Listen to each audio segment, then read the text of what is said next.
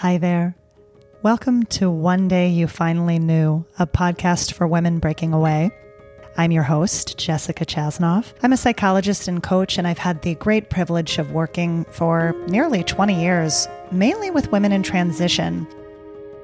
What I've learned in this time is for many of us, one day we finally knew that it was time to go. I have had the great joy of walking alongside women as they go through this journey.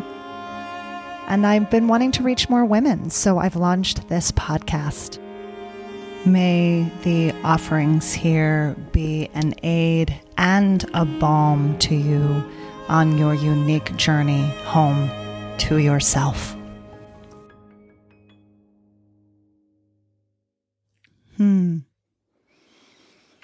I'm just sitting here and feeling into this amazing gratitude that I have for this new practice of having a podcast. I have to say, I really didn't expect to love it this much. I mean, I love it. Can you tell I love it? I love it. And I am also just so grateful not only to be able to do this, but to have lovely listeners who are hopefully getting some benefit. As always, you're welcome to send questions or check in with me. I would certainly love to know what you might want to hear about. It could be on my list anyway, but if not, might give me an idea for something to share. Today, I want to talk about breaking away from not being yourself. This is a big one. I mean, I feel like we could have multitudes of episodes on this. This is something that is not easy. I don't think anything that I'm going to be talking about on any episode of this podcast is going to be easy. These are difficult things. These are really challenging practices to really sit and be with yourself and to make this commitment that you are going to move toward living your own dreaming. That's not something that we've been supported to do, most of us. I'm presently taking the 3-year training to become a somatic experiencing practitioner. I'm super excited about it, and I know I'll say more as time goes on about my experience. It just reminds me, there was this moment where my teacher asked our cohort, this was in the beginning module, very first module, asked the cohort, do any of you remember being asked how you feel in your body, how you felt in your body when you were a child? This is a group of like 60 people. One person raised their hand, which is not unusual. Now, I do think this is something that is changing with this generation of children. And even some of the teenagers, young adults I know, have some of this on board, which is fantastic. But I'll just say that that's not something that I got. It has taken me years to get to a place where I could actually get a sense of what my bodily felt experience was. It's something I still have to really think about at times. It's becoming more natural. This is something that if we're taught how does your body feel, right? Then we know what it means to feel good because we understand the sensations that we're getting that feel good, that feel pleasant, that feel yummy, or the ones that feel painful or scary or difficult in some way, or ones that feel neutral. When we don't have that capacity in us, it makes these kind of practices more challenging. And then, of course, we have this layer of what society has said we're supposed to do, the dreaming of the patriarchy, the dreaming of our cultures, our whatever historical backgrounds we bring, whatever is in our lineage, whatever intergenerational trauma we have. And then, of course, what's going on in our own families, right? All of that gets brought to bear in the way that we move through the world. A lot of this stuff is challenging. I guess what I just want to say is hang in there. And if there's just a little something that you get, just a little nugget of a takeaway where you could maybe have just the slightest little bit of air, a little bit of breathing room into something, or a little bit of light that comes through a crack that helps show you a way that's different, that's great. That's great. But all of the stuff that I'm going to be recommending here takes time. So I do want to say that this practice of breaking away from not being yourself, it's a lifetime of work. Once we realize how much pain we have living others' dreaming instead of our own, we can't really go back from that place.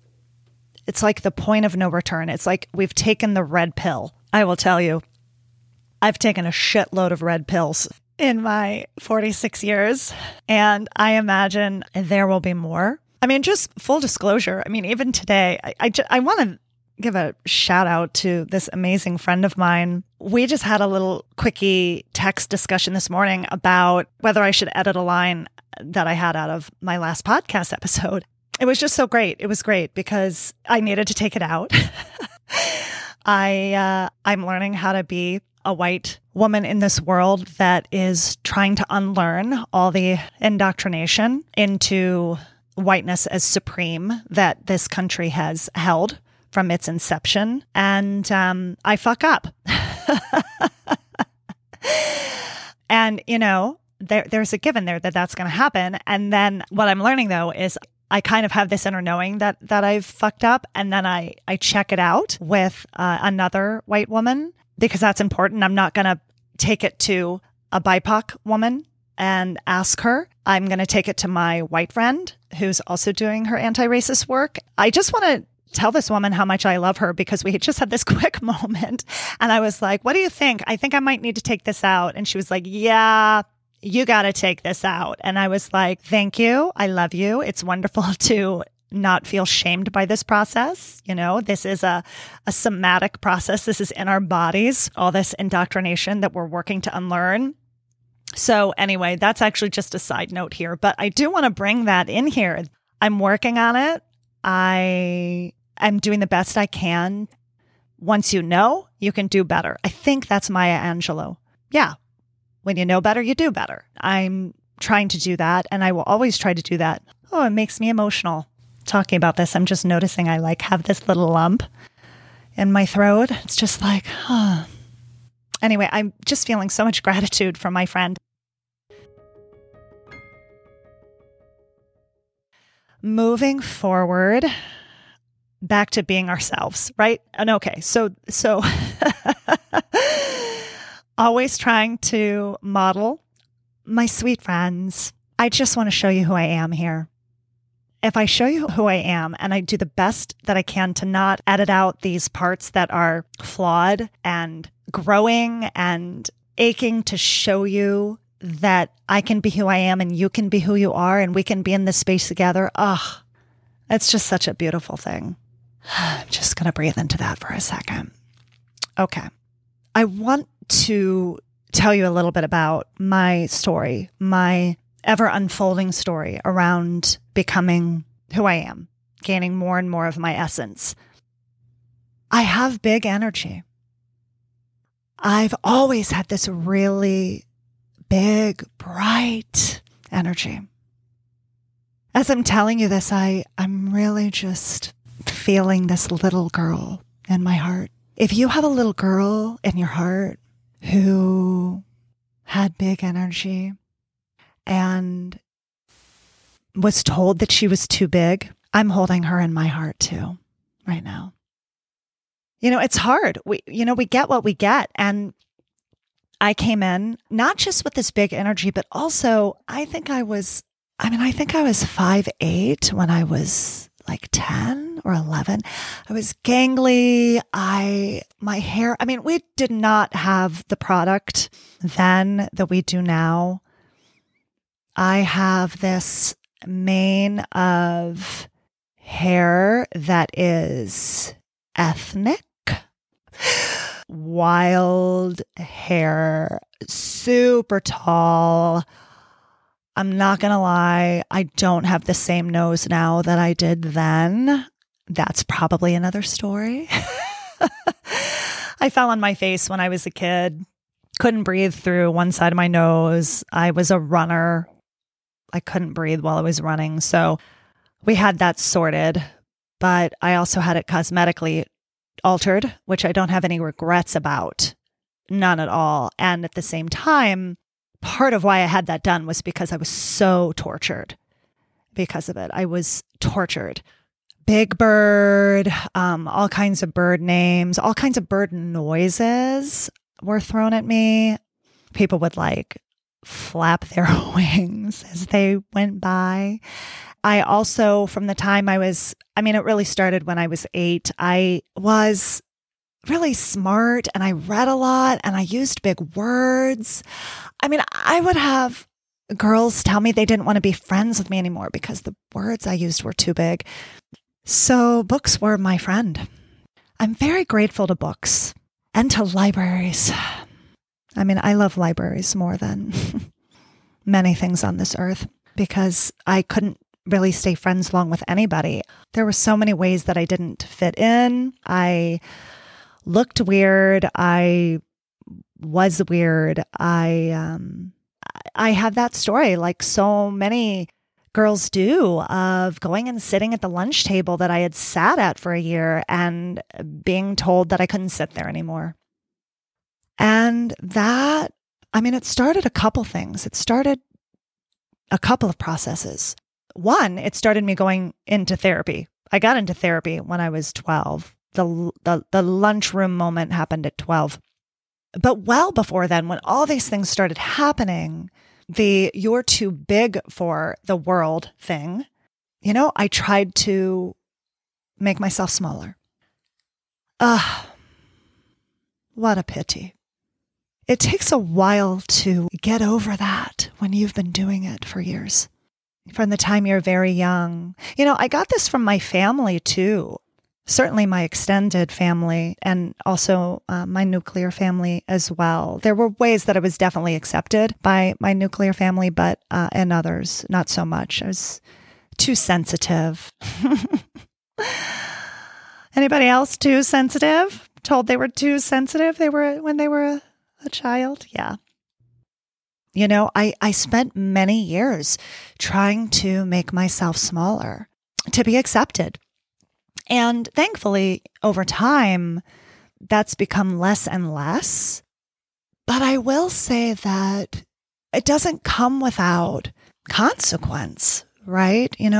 When you start believing, okay, I'm not too much for other people. They actually don't have the capacity to hold space for me in my beautiful, bright bigness. Once you get that, it's great and you can start moving from that place, but there are consequences, right? You move from relationships, you move from situations. As an adult, I would say basically probably from my mid-30s on, I've been able to drop more and more of those layers of not being myself. But that's something that hasn't really fully come online until recently. Really fully. Like, I've realized I had this thing. I've had it for a long time, which is this need for privacy. In some ways, I really want to say, yes, privacy. We need privacy. We need to be mindful of what we share and what's just kept for ourselves or our besties. We need to be able to keep things for ourselves so we can grow into them, so we can work them through. Also, not as much so as a coach, but as a psychologist, there's this way that in this profession, we're supposed to comport ourselves in a certain way. Here's the thing. It doesn't work for me as a human being to have to comport myself in a certain way. Ethics and morality, yeah, check. I got that. Kindness, compassion, empathy, being congruent. unconditional positive regard for my peeps. I got that. I hold a huge container. I have enormous capacity to hold the suffering of people that are in my world, both personally and professionally. And to me, that makes a great therapist. But the thing is, that kind of went into this thing about privacy. And it's not without fear, by the way, that I say these things knowing that they're going out into the world. This is a podcast that's public.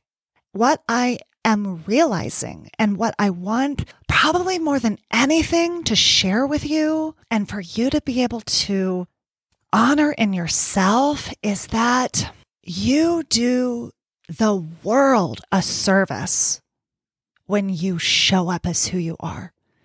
Completely, unabashedly. That's only something that I felt ready to start doing very recently. There is such a freedom, such an incredible liberation in stepping away from those shoulds and the demands from others that you behave a certain way.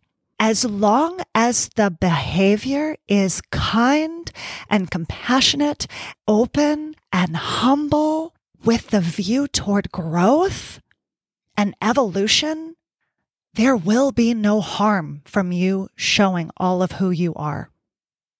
I feel like I want to say that again. I'm not going to be able to say it the same way because once something is out of my mouth, it is gone. But I really want to emphasize this.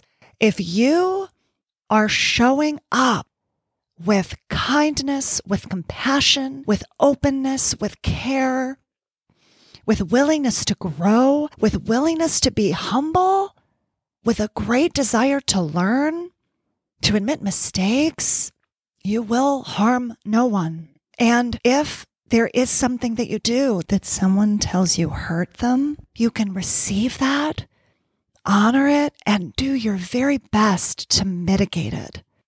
I cannot say enough how exhausting it is to hold part of yourself back. I know you know what I mean. It eats at you. There's this inner knowing that there's something that just can't quite push through, and it hurts. All I can say to you, dear ones, is when we give ourselves permission to break away from who we are not, we give ourselves and the whole world permission to show up as they are. And it's not without fear, okay? Look, when I launched the first episode of this podcast, I didn't take a shit for 2 days because I was so uptight about being received in this way. And is this really okay? My body was like, I gotta hold on to this, curl up into myself. Yeah, that's gonna happen. Do it anyway. I would be honored if you would allow me to be a voice that you can listen to that says, be afraid and do it anyway. Do it anyway. With kindness, with compassion, not just for others, but for yourself. It's a big deal coming out of that place that we often live, which is as others want to see us. There's still that little girl in me that something drops out of my mouth and it lands like a lead balloon. And I can feel like, oh, am I going to get sent away from this lunch table? That lives in me. I'm sure it lives in many of you too. But you know what? I will always be welcome at my lunch table. I will never turn myself away. And I want you to be able to do that for yourself too. I also want you to be able to, if you feel like your people that you're with right now aren't getting to see you, see if you can start showing yourself a little bit more. If they don't want it, then you're gathering some information now, aren't you? There is a place for everyone. Let me say this differently. I want so much for there to be a place for everyone. And I believe that there is, but we have to be figuring it all out together, finding our safety and readiness within ourselves and finding it in others. That is the way we do it. You're not going to feel 100% ready. I have a certain level of readiness enough to be doing this, but not enough that I don't get neurotic, not enough that I don't put a reel out on Instagram and then be like, oh my God. I remember I was like 13. I had a friend that I said something corny and she looked at me with such derision, just utter derision, and said, "You are such a cornball." And I mean, of course, I felt terrible then, right? Felt terrible then. But I am a cornball and I am cool with that. Try it on. See what happens. Just explore this. Explore it along with me. Yeah. Be yourself. Break away from not being yourself. Life is both too short and too long, my darlings, to not be offering the fullness of who we are to this world. I know this to be true. I know it. And it's hard, but I'm right here with you. I'm right here with you. I'm doing it with you. I'm scared with you. I'm leaping with you. Let's do this together. Thanks for listening today. If you are enjoying this podcast, I would be ever so grateful if you would hit subscribe or follow and leave a review. That way, when other women come check it out, they might be a little more likely to give it a listen. I'll look forward to the unfoldment between now and next time we come together. See you soon.